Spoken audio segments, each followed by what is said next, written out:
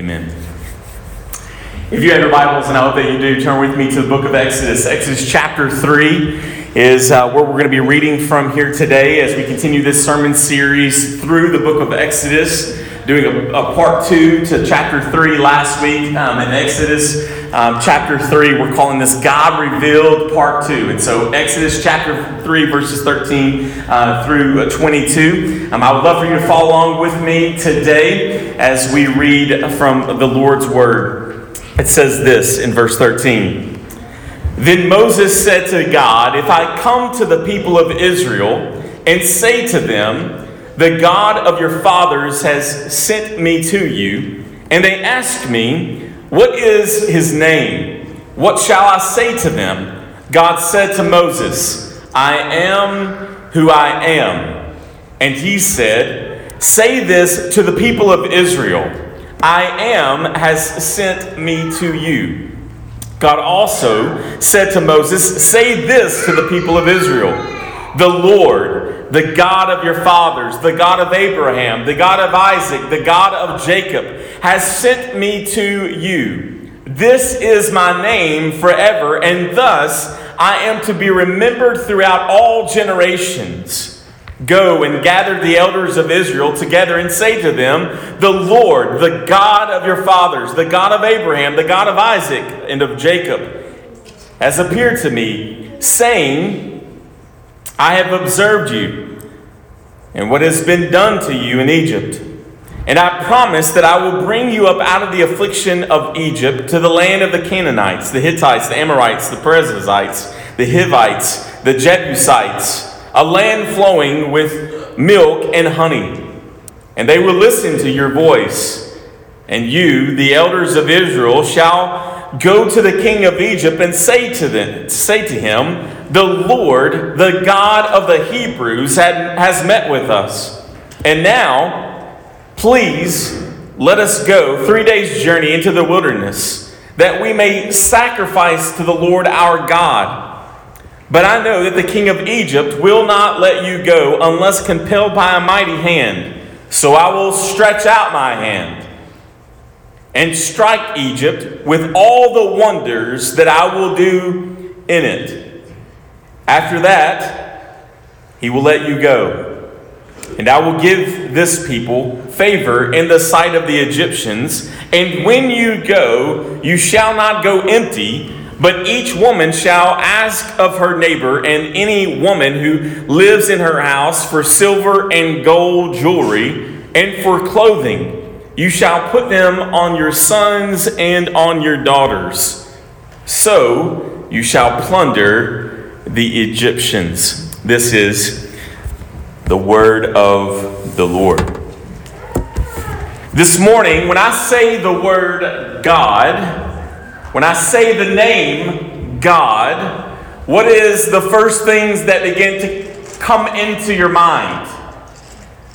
See, God is used in our daily conversations, is it not? I mean, you pretty much cannot listen to almost any kind of music or conversations, movies, cuss words, right, that involve the name of God, the word God.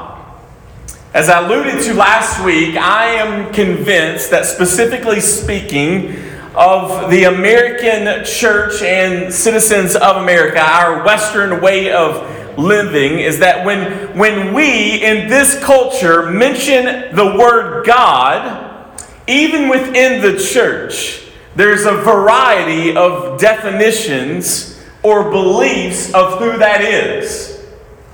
I mean, we've all heard the person win the Oscar for being in this kind of violent X-ray rated type movies, and they stand up and they thank God for allowing them to win that and to be in that situation. It's like we just automatically assume that when the name God is mentioned, that again, that we're all talking about the same being or beings. And so if it's not understood within our culture at large, and simultaneously is not understood of who this person is within the church, then again, no wonder it's foggy.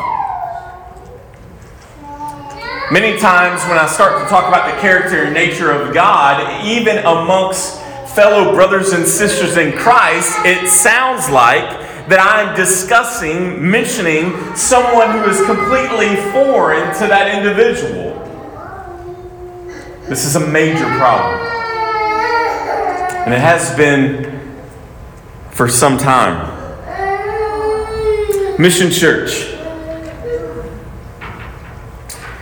If you and I, if we are going to commit ourselves, or let me put it this way, Mission Church, you and I must commit ourselves to seeking the God who is the God of the Bible, instead of the God of our own imagination and creation. See, this morning, for just a minute, anybody that knows me is going to understand this. If you're new to Mission, again, welcome. Glad you're here. Is that pretty much, it took me a long time to embrace this, but finally, I embraced that I'm just a nerd. And if you go to high school today, popular kids, guess who they are? Nerds. If this would have been the case in the 90s, I would have been the most popular guy in high school. All right? Things have drastically changed. And here in just a moment, I've got to put on Dr. Eric Baker professor hat for a moment. All right? And here's my fear, though, in doing that. Is that I'm going to supply some of you with mind-blowing, first ever hearing information. And you're going to walk out here today and never be changed. See, we often equate spiritual maturity with spiritual information.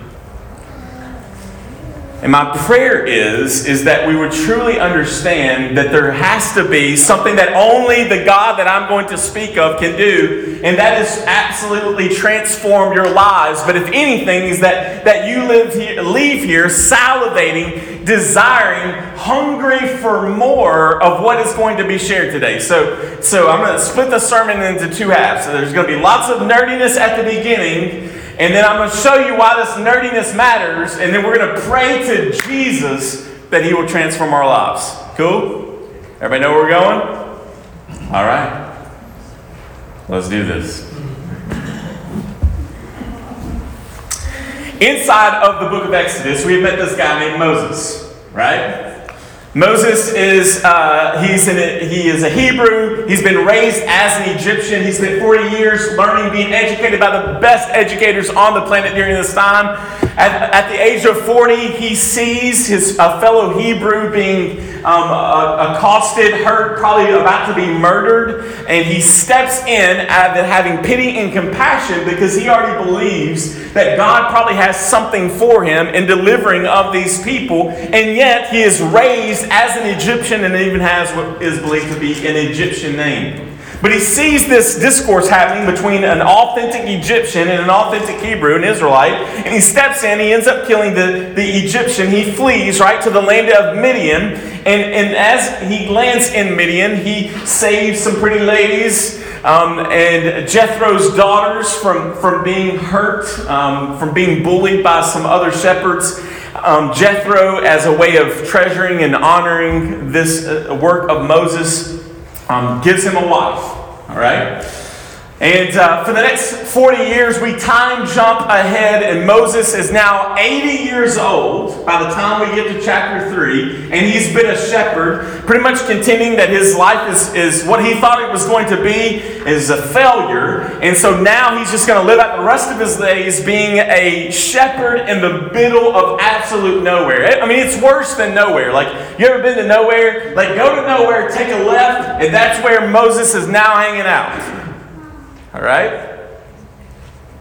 And we come to this scene inside of Exodus chapter 3 where Moses is just going to work, and all of a sudden, as we saw last week, a bush within the desert has a fire within it, and yet it's not being consumed. That means it's not burning to ashes. It's still living. It's a living organism, and yet inside of the bush, it has come to flame. And as Moses goes to check this out, it starts calling out his name, Moses, Moses.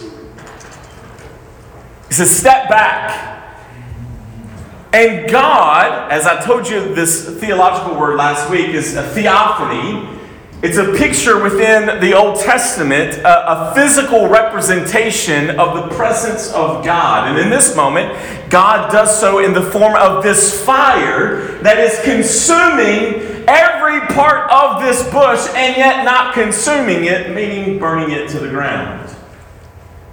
He tells Moses, I am the God of Abraham and Isaac, and that I've heard the cries of my people, and that I want you to go back to Egypt, and you're going to tell that Pharaoh to let my people go. And Moses begins to complain and complain and complain. He's like, but who am I, right? Who am I? Is what Moses says to God. Who am I? There's no way that I can accomplish this. There's no way that I can do this. And as we read here today, there's many more complaints, and Moses, we even in chapter 4, will have some others about how that he's not the guy. I'm not the guy to do this. I've got all kinds of excuses. I've already failed. I murdered an Egyptian. Have you forgotten that, God? And yet, the God of the Bible, speaking to Moses, reminds him over and over again that I will be with you. But Moses, in the verses that we just read this morning, in verse 3, he begins to say, but God, like if I go to this place, Moses said to God, if I go to the people of Israel and say to them, the God of your fathers has sent me, and they ask me, what's his name? What's his name? Moses is wanting some street cred here, right? Now, is it possible that the Israelites knew God's name? It's plausible that that's true. But it's very clear that Moses did not. He knew him as God.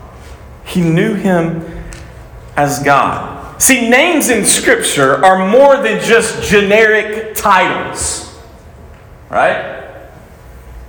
Like there's this young lady that lives in and around here in Bowling Green. Her name is Hollywood. Right? We can get really creative with names, can't we?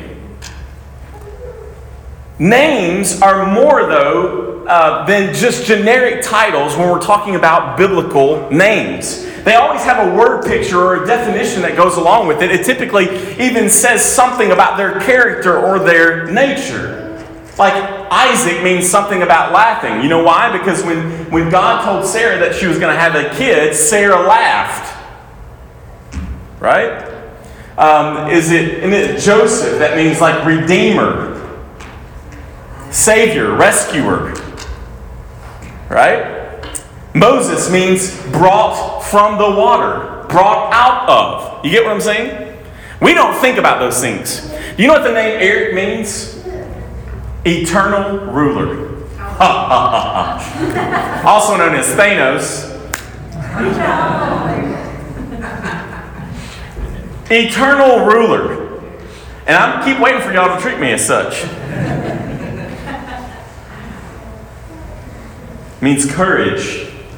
It means brave. It means leader. That's what my name means.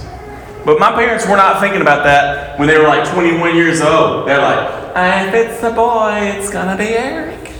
If it's a girl, it's Erica. No joke.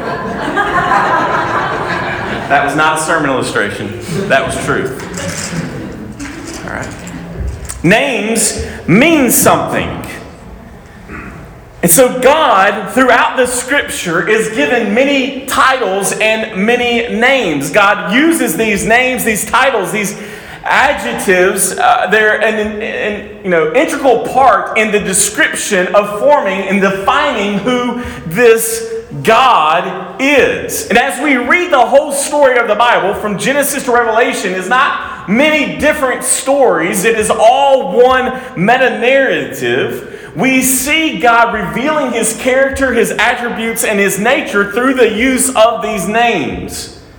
These names are more than just a description of this individual, but they literally define who He is. Because He is this, then guess how He acts? In this way. And you see this over and over and over and over again in Scripture. All right? If you have your Bibles, turn with me to the book of Genesis. Genesis chapter 1. If you don't, I got the big screen Bible right here. Genesis, I can actually see this. It's good. Genesis 1:1. All right? So in the beginning, the very first few verses or words inside of the Bible that you hold in your English translation are these words. Genesis 1:1. In the beginning, God created the heavens and the earth. Now, you and I, as modern, postmodern, postmodern believers and people, non-believers even, if you're gathered with us here today, welcome. We're glad you're here. When we see this, we automatically, because we're reading the Bible, bring a lot of preconceived notions, baggage, or definitions to this word, don't we? But imagine if you've never read this before. In the beginning, God. Well, if you know anything about English and how to read, one of the things that they quickly tell you is to ask questions of the things that you're reading, right? In the beginning, God. Well, who is that guy? Or gal? Who is this God? You have to understand, ladies and gentlemen, that, and I'll talk some more about this in the upcoming weeks here, but you're talking about an ancient time of polytheism. That means that there is the belief in many gods and goddesses. And I would contend that idea and that practice still exists today. And so what was very common would be for you to kind of plunge a little bit from this belief system, this religion out here and this religion out here, and you kind of form them all together. Like sometimes I'll be up on campus, and maybe you've heard about these. I'm a Hindu Buddhist Christian. And we think that that's really strange. But there are literally people out there who believe, like, I'm a Muslim Christian. Okay. Way back in ancient history, this idea of there being many gods wasn't just some pithy thought. But when you read the actual scripture, there is an undercurrent, an underlying belief that there are many gods. Like real ones. Okay? And so when we read, and again, who wrote this originally? Moses wrote this in his time with the Lord. And so when we read Genesis 1:1, in the beginning, God created the heavens and the earth. In the very first verse of this, we see the main character of the book. Guess what it doesn't say? In the beginning, Eric. It doesn't say in the beginning, Alan. And we all love Alan. And we've already decided he's the best one among us. The only one who doesn't believe that is Diane. It doesn't say that, does it? It says, in the beginning, God. In the beginning, God. In the beginning, God. The word God in the original language, and I put it up here, it's Hebrew, Elohim. Anybody ever heard that word before? Okay. Any DC fans out there? That's Superman, Batman, Kal-El. That's Superman's real name. Do you know what that means? Son of God. El was his dad. Kal-El, son of God, is Superman's real name. There you go. Nerd it out. We can leave. Let's take up an offering. All right? They get that from this Hebrew word, El. All right? It means God. All right? But this is a very common use of the name God. It's used over 2,500 times inside of the Scripture. The word is based on the word for deity. All right? This is the title. It is a title. Like I'm a man. I am a professor. Right? I am a teacher. I am a dad. I am a parent. I am a husband. I am a friend. I am a brother. I am a son. Right? This is a title. So in the very beginning, God, this title, this being that is given specifically to this God of the Bible, is a very common usage of this word, Elohim. All right?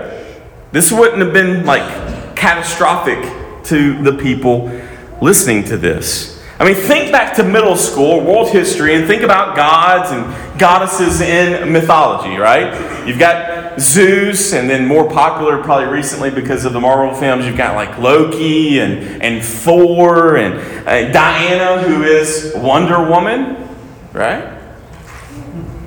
That there are these gods and goddesses. Within Hinduism alone, there are 33 million gods and goddesses. So which one are we? Is this one? Is this Brahma from Hinduism? Is this Vishnu? Is this Allah? Who is this God? The God of the Bible. Follow me? Everybody got this? That's the questions that we should be asking. All right? Now, the idea of God, again, is a very generic sense. There aren't tons of atheists running around in the ancient world. It's just a buffet of belief in gods and goddesses. And this is what's taking place here inside of this. We read this very first verse and we wonder, who is this God? I don't know about you, but I'm easily entertained by movies and television shows. I get that. But my favorites are always ones where there's major character-heavy character development. Right? Where you can kind of see yourself into that character. Or how would you respond to this character? Because when there's great character development inside of these movies and these television shows, it helps you develop who they are. Because what? You're peering into their minds. You're listening to them speak, but you're also seeing the connection between what they say and what they are doing. This is what separates, right, one character from another character. The God of the Bible, Elohim, is unique and he is distinguished from all the other gods and goddesses that are in the universe. This God is the God that deems from the very first verse that he has created all of the heavens and the earth. Well, once you understand and have accomplished that, you have to understand that even within the realm of the gods, is that this begins to distinguish him from all of those other gods and goddesses. We begin to find out from the very first verse inside of the Bible who this person is. See, the God of the Bible is unique. And distinguish himself from the very beginning. We know that the God of the Bible and the God of the Muslims, named Allah, that they are not the same being, no matter what people will tell you. And how do we know that? Because of the way that they define themselves in both their attributes, their character, but also how they work on the planet and what they expect out of humanity. Those are two different beings on the planet, and yet what happens inside of modern society? We're just all worshiping and going at the end when everybody dies, we'll all be at the top of the same mountain, and that at the top of the same mountain will be the God. And if you follow Muslim or Islam, guess what you're going to eventually find out? It's the same God as the Christians. The Muslims go through Muhammad and that prophecy, and they have those practices, and so at the end they calling him Allah, but it's just God. It's just generic kind of junk drawer God that's in the sky. For you and I, we follow Jesus, and guess what? We're going to wake up and we're going to be standing next to Muslims who followed Muhammad and worshiped Allah, because in the end, there's just one God. But if you really know Islam, and you really know the God of the Bible, it's very clear. These two beings are not the same person. If you follow Hinduism or Buddhism or any of those things as well, you will understand quickly that this is not Elohim. He's not Elohim. See, the actions of this God, the God of the Bible, define, again, who this God is. In preparation for this sermon this week, I Googled my name. Anybody ever done that? Anybody ever Googled your name? All right. I Googled my name. I met Eric Baker, the Emmy Award-winning writer and singer-songwriter. I met Eric Baker, the British activist. I met Eric Baker, the businessman who co-founded StubHub. Anybody ever bought a ticket from StubHub? All right. Who is also, in December, listed his Beverly Hills house for $33 million. I met Eric Baker, the governor of Pennsylvania, on the show West Wing. I met tall Eric Bakers, short Eric Bakers, skinny Eric Bakers, fat, black, white. They are all precious in His sight, Eric Bakers. They are all Eric Baker. And yet, guess what they are not? Eric Baker. I can guarantee you, I did not sell a house this week in Beverly Hills for $33 million. All right? That did not happen. Sadly, this mentality is saying that you know God or that you believe in God. Get this, saying, and this is very sad, saying that you know God or that you believe in God or, oh, thank God for allowing me to win this national championship, whatever it may be, saying that you know God is equivalent to saying that you know Eric Baker. And here's the thing, is you may know an Eric Baker, but not this Eric Baker. Does that make sense? Do you know one? Absolutely. There's a guy in my own hometown, Franklin, Kentucky, 7,000 people. And guess what his name is? Eric Keith Baker, which is my name, but I am not him.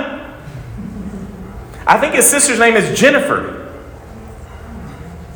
Baker. Is her middle name Lynn? Eric Keith Baker, Jennifer Lynn Baker, and they are not us. So if you see that mugshot or WKO, okay, you call me. You make sure it's me. All right? It's equivalent to saying, man, I know this God, but that doesn't mean that you know the God of the Bible. As we read Genesis 1:1, we immediately learn that the God of the Bible is really powerful. Why? Because He is able to create something out of nothing.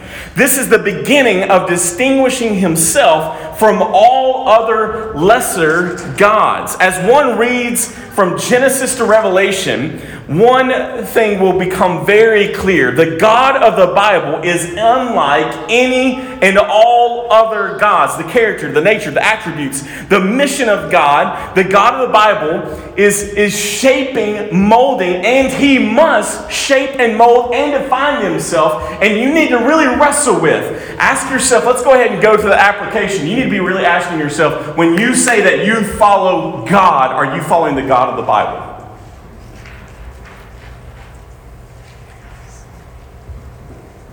From Genesis, we see the desire within fallen man to create and follow a God of our own creation, which is really offensive to the God of the Bible. So in this situation, God, or Moses, is having this conversation with Elohim, God.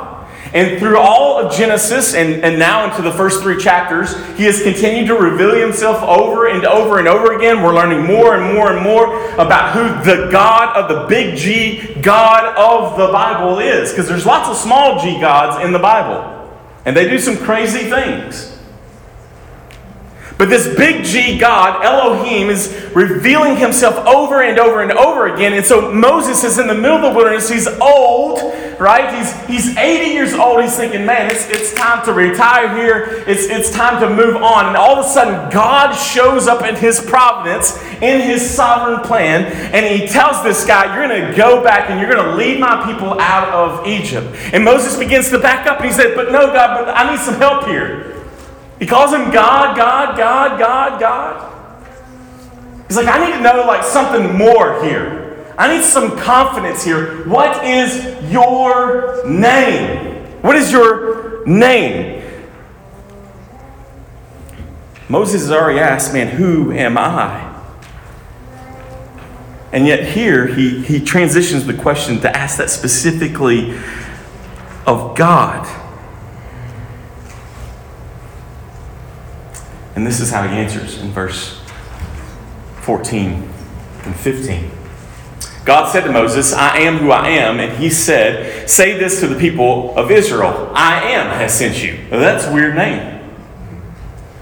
God also said to Moses, say to this people of Israel, the Lord, the God of your fathers, the God of Abraham, the God of Isaac, the God of Jacob, has sent me to you. This is my name forever.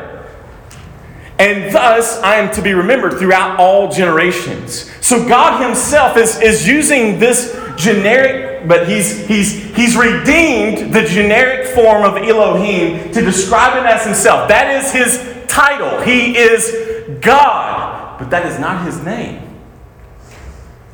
What is his name? I am who I am. I am the Lord. This is my name forever, and thus it should be remembered throughout all generations.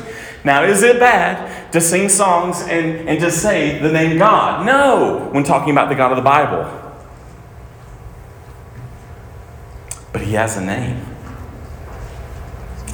Do you know it?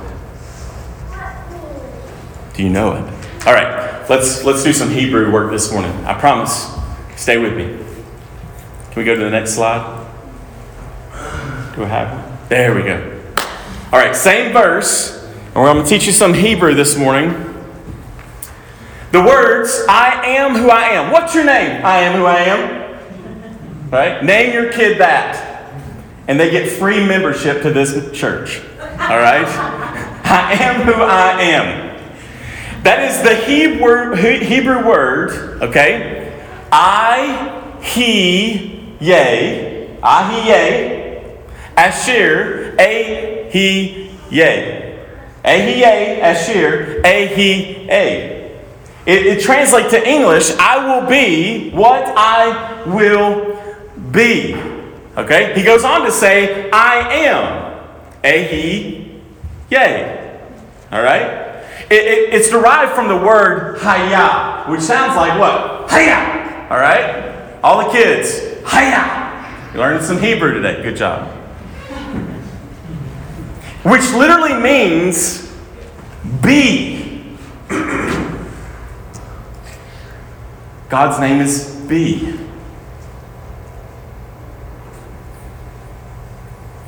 God says of himself, Ahi Yah, yea, Asher, yea. I am who I am. I am be. My name is I-He, yea. I-He, yea. That is my name. And what does that mean? It means be. It means be. But as he goes on here, notice what he says. Inside your Bibles or inside your journals that you have in front of you, look at this verse 15. It says, God also said to Moses, say this to the people of Israel, the Lord. That's a different word. Slightly. See, it would be weird for Moses to go to Egypt and to stand before Pharaoh and they say, okay, what's his name? And him say, I am who I am. I am be. And so God, in his sovereign knowledge and will, translates it to he is. And every time inside of your New Testaments, I'm going to explain this more when we talk about probably using the Lord's name in vain in the fall, in August. I'll come back to this. Whenever you see inside of your Old Testament, do you see it? Look. The capital letters L-O-R-D.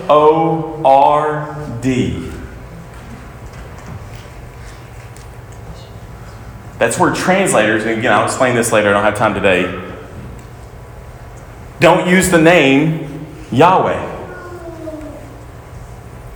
But have instead put the Hebrew word there for Adonai, which means Lord. Every time, ladies and gentlemen, inside specifically the Old Testament, you see capital L, capital O, capital R, capital D. That is the holy name of God. And what does it mean? It means He will be.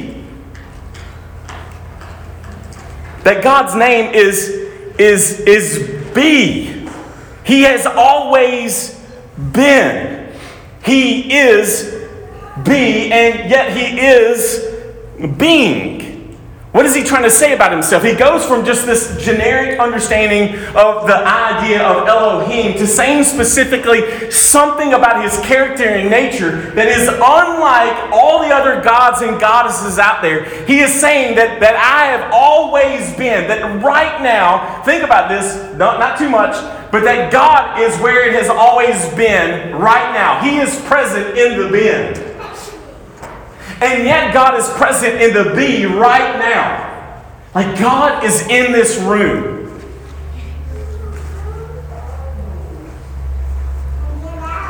Let that sink in. And God is as much in tomorrow, the being, as He is in this moment right now. God is saying something about in the usage of these words is that He is be, that He is what He is. He is always being. He is always existent. The God who He declares Himself to be, not just with the title, but with His specific name. He is saying, I am always never ending, eternally existing, always present with you, with His people.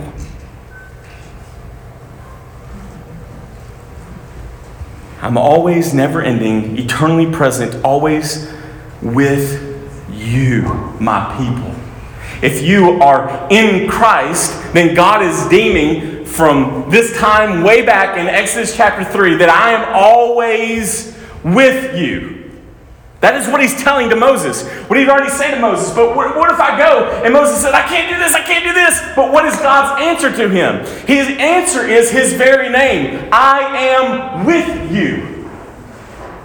And when you go to the throne room of Pharaoh, you go in there not in confidence in yourself, but you declare to them, man, who is this God? I'll tell you who this God is. The God who is be. The God who is self-existing. The God who is, inexhaustible. Much like the flame that Moses is looking at in the bush, God is declaring something about His character and His nature that cannot change. It will be the same past, present, and future. He never changed. He is be. He is in the present as much as He is in the past and as much as He is in the future. He is with you. And if He is with you, there is nothing that you cannot accomplish in His mission.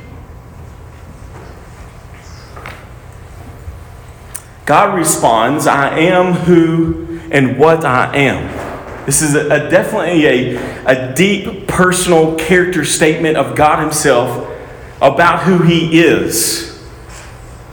I will continue to be what I am forever and ever. And no matter what happens on this planet or out in the universe, nothing can ever change that.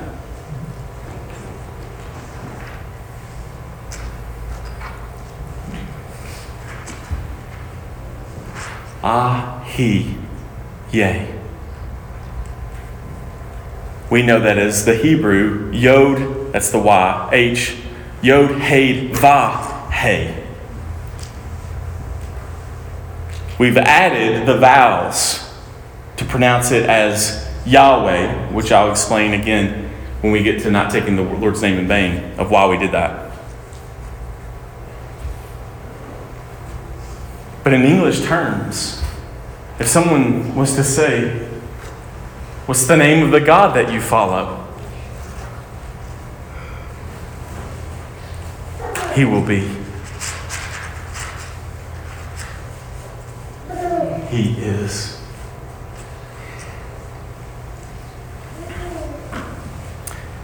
They often say that you don't know someone until you live with them. Let's all be careful. It is Valentine's Day, so don't look across, at anybody. You don't know anyone until you live with them. Why do we say that?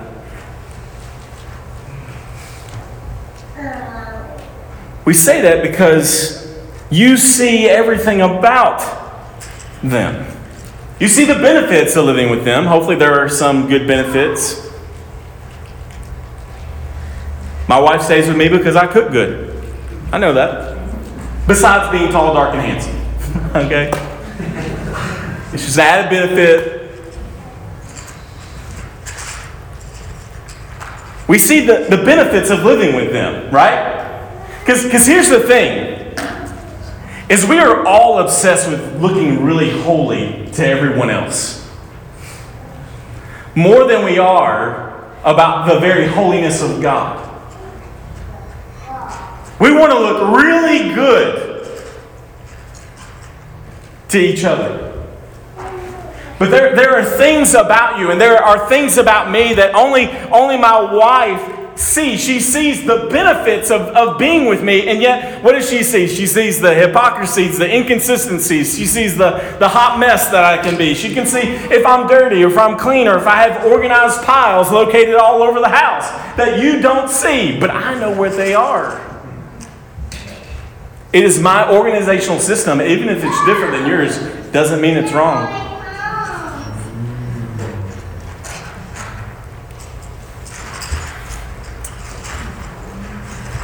If you and I lived with God, we would never see those inconsistencies because He always is who He is. He is always be. I know that's terrible grammar, but it's the Bible.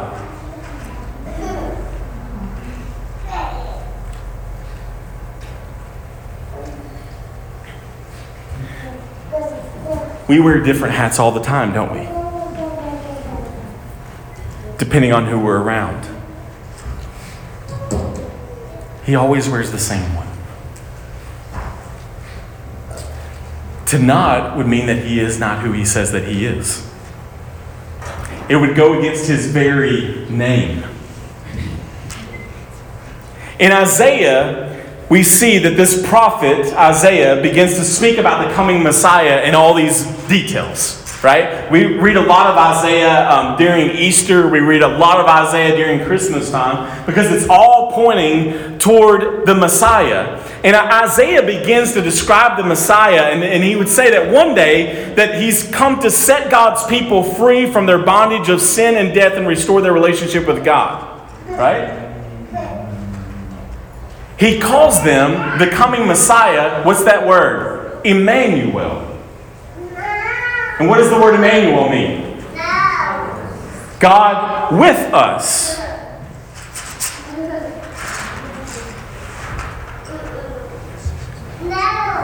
Skip ahead a few hundred years, 1,000 years or so, to the birth of Jesus.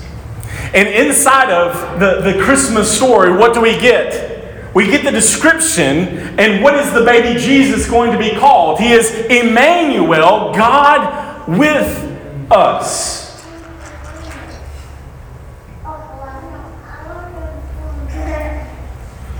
Go to the next slide here. Jesus in the Gospel of John has this really interesting exchange with these people who claim to follow the God of the Bible. And guess what? They are all better than us at it. Don't beat up on the Pharisees as far as their moralism goes, because guess what? They are more moral than you and me. And they claim to know the God of the Bible. Do you follow God? Yes, God. There is only one God, the Shema says in Deuteronomy. We worship Him. With all that we have, we are completely devoted to the God of the Old Testament, to this God. And so Jesus has this exchange in John chapter 8 with this woman who's caught in adultery, and she's thrown at the feet of Jesus, right? And He tells them, pick up a stone if you've not committed any sins, right? And they all kind of walk away. But not all of them. The exchange continues. And they're battling back and forth, and they're calling Jesus all sorts of names. They're saying all this stuff about Jesus. They are really coming after Jesus. And Jesus being the good, because He is who He is, begins to bring up their heroes, like Abraham. And he has this exchange. Follow with me. The Jews answered him, "Are we not right in saying that you are a Samaritan and have a demon?" Jesus answered, "I do not have a demon, but I honor my Father, and you dishonor me. Yet I do not speak my own glory. There is one who seeks it, and he is the judge. Truly, truly, I say to you, if anyone keeps my word, he will never see death. The Jews said to him, now we know that you have a demon. Abraham died, as did the prophets. Yet you say, if anyone keeps my word, he will never taste death. Are you greater than our father Abraham, who died, and the prophets died? Who do you make yourself out to be? Jesus answered, if I glorify myself, my glory is nothing. If it is my Father who glorifies me, of whom you say he is our God, but you have not known him. We cannot understand the throat punch that Jesus just looked at a bunch of church people and says, hey, that guy you're singing about, you don't know him. That guy you're praying to. Come on, Mission Church. This door opens wider gates. In the name of Jesus. Jesus looks at those people and says, you don't know him. Only a holy God. Right? You don't know him. Let's keep going. Verse 55. But you have not known him. I know him. If I were to say that I do not know him, I would be a liar like you. Jesus, he's real nice. Little Jesus. Meek and mild Jesus. I would be a liar like you. But I do know him and I keep his word. Your father Abraham rejoiced that he would see my day. He saw it and was glad. So the Jews said to him, you are not yet 50 years old, and you have seen Abraham? Jesus said to them, truly, truly, I say to you, before Abraham was, I am. What's their response? So they picked up stones to throw him, but Jesus hid himself and went out to the temple. They did not want to stone him merely because he said that they were liars. They wanted to stone him for blasphemy, of which he is eventually going to be placed upon a cross for. Why? Because they knew in the Greek language, it's transliterated from Hebrew into Greek. And guess what the word for I am is there?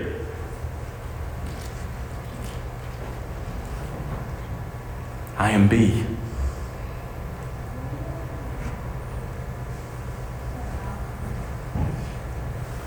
I am him. Jesus, in this moment and in other moments, has just equated himself to Yahweh. He has just said, I am Yahweh. And what is their response? They want to kill him because it's blasphemy for Jesus to take on these words. And yet, for those of us who are in Christ, understand the magnitude of this right here, is that when you go back to the story of Exodus chapter 3, it's not just a theophany. It's not just this picture of God showing up in a physical manifestation inside of this fire, inside of this bush. But it's simultaneously, from my conviction, is that it is a Christophany. And you know what that is? It's the physical representation of Christ before he was ever incarnated. Do you know who's speaking to Moses in that bush? It is Jesus. Jesus is looking at Moses. Let that rock your brain for a little bit.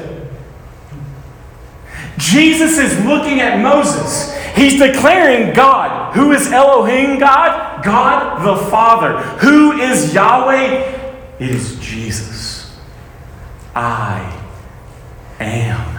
And they understood that. So anytime some Mormon or Muslim friend of yours comes knocking on your door trying to say that Jesus is not Son of God, I want you to pull out your Hebrew, go to the Bible in Exodus chapter 3, and then take them to John chapter 8, and they're going to come up do all kinds of biblical gymnastics, but I want you to know, if you really know your stuff, it's not to win an argument, but it is to point to the truth that Jesus is God. And the people around Jesus believed and understood that he was saying that he was God. And you know what? They killed him for it.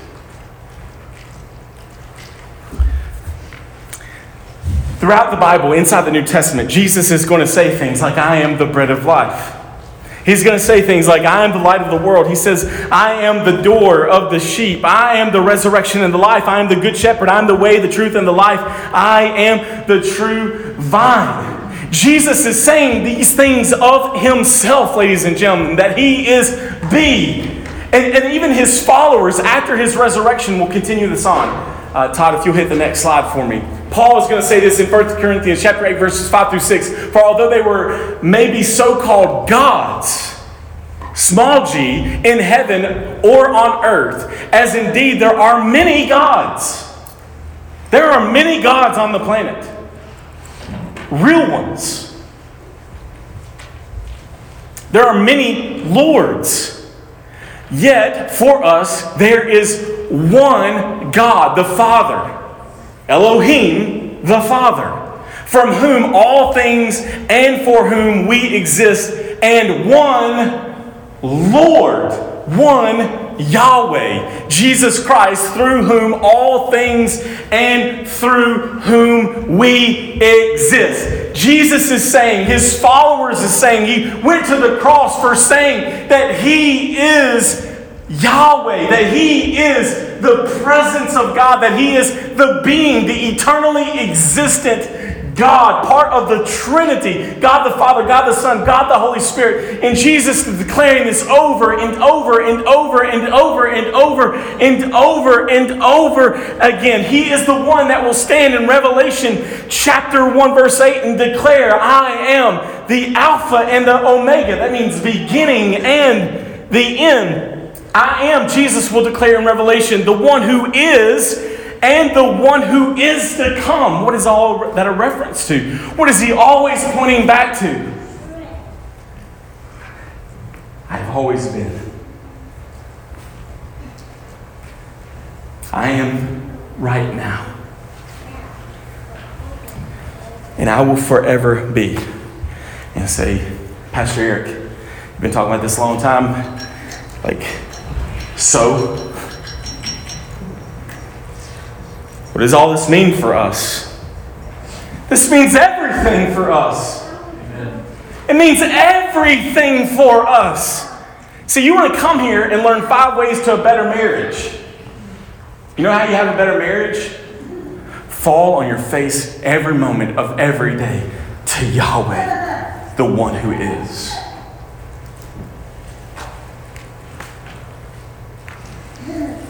It means everything. Brothers and sisters, friends, non-Christians and Christians, this Jesus is our only hope. God will tell Moses and the Israelites, Jesus will tell his church, I will be with you. I will not leave you. I will not forsake you. God is telling Moses over and over in this discourse between him and God, he's telling Moses, this is not about you. It's all about me. And if I'm with you, then there is nothing that we can't accomplish in my sovereign providential mission on this planet. As I work inside of your stuttering, stumbling words, as you limp through this life, I want you to know that the God of all creation, God the Father, Yahweh himself, the one who is carrying you through this existence, and my plan will be accomplished even when you look like it's the darkest of night. I will be there. I will be there. It's not about Moses. It's not about Eric. It's not about you. It's not about our abilities. It is about God, the one who is and the one who is to come. When I was a young man, this is a long time ago, I was at a Passion thing with Lou Giglio. Some of you guys heard Passion Conference before. And Lou had this statement, and it's always, I don't remember much of anything else that he said, but he said this. He said, he was talking about this passage, and he said, you need to understand is that you've got to come to the realization that I am not, but I know I am.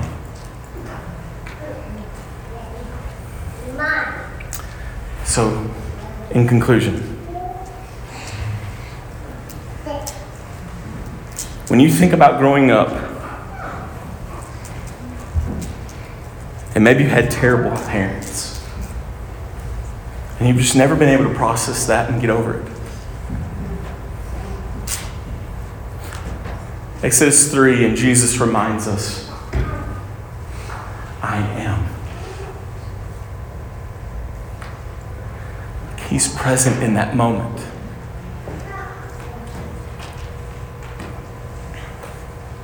When you've been abused, I am. When the sink is full of dishes and the clothes are piled up in the laundry, when your kids are running around acting like evil spawns of Satan and they just won't shut up for 1 minute,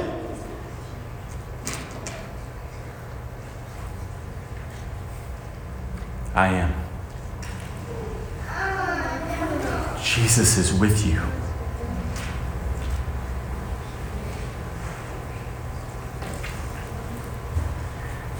When you're paralyzed by anxiety, Jesus is with you. When someone you love is lying in ICU fighting for every breath, Jesus is with you. When you long to have one more conversation with someone that you have lost but you desperately love, Jesus is with you. When you and your spouse are yelling and screaming at each other and you wonder if you can go on one more minute, say one more word to me, Jesus is there.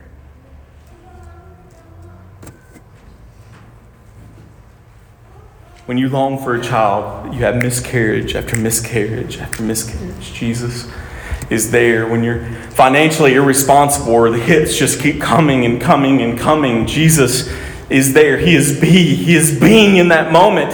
When you think something horrible that would totally destroy everyone else's perceptions of you, Jesus is there. When you lose your job, Jesus is there. When you're watching pornography, Jesus is there. When you quietly cry yourself to sleep, can barely get out of bed the next morning because of depression or just being out of your mind, Jesus is there. When your teenage daughter or son comes and says, I'm pregnant, or I've gotten someone pregnant, Jesus is there. When you're in the midst of sinning, He is there. He died your death. He took your punishment. He got into your tomb, and yet He rose to make His enemies His kid. See Moses. If I send you, I go with you.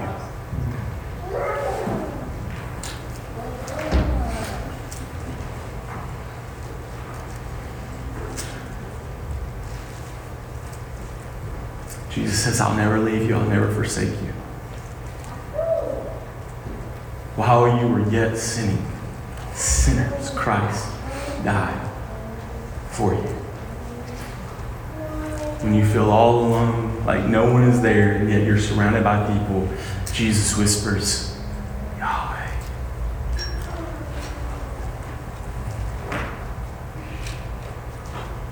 When you're like my friends who are trying to take one more hit, one more drug, and I'll never do it again. I just need this moment numbed for just a second, just a moment, just Jesus.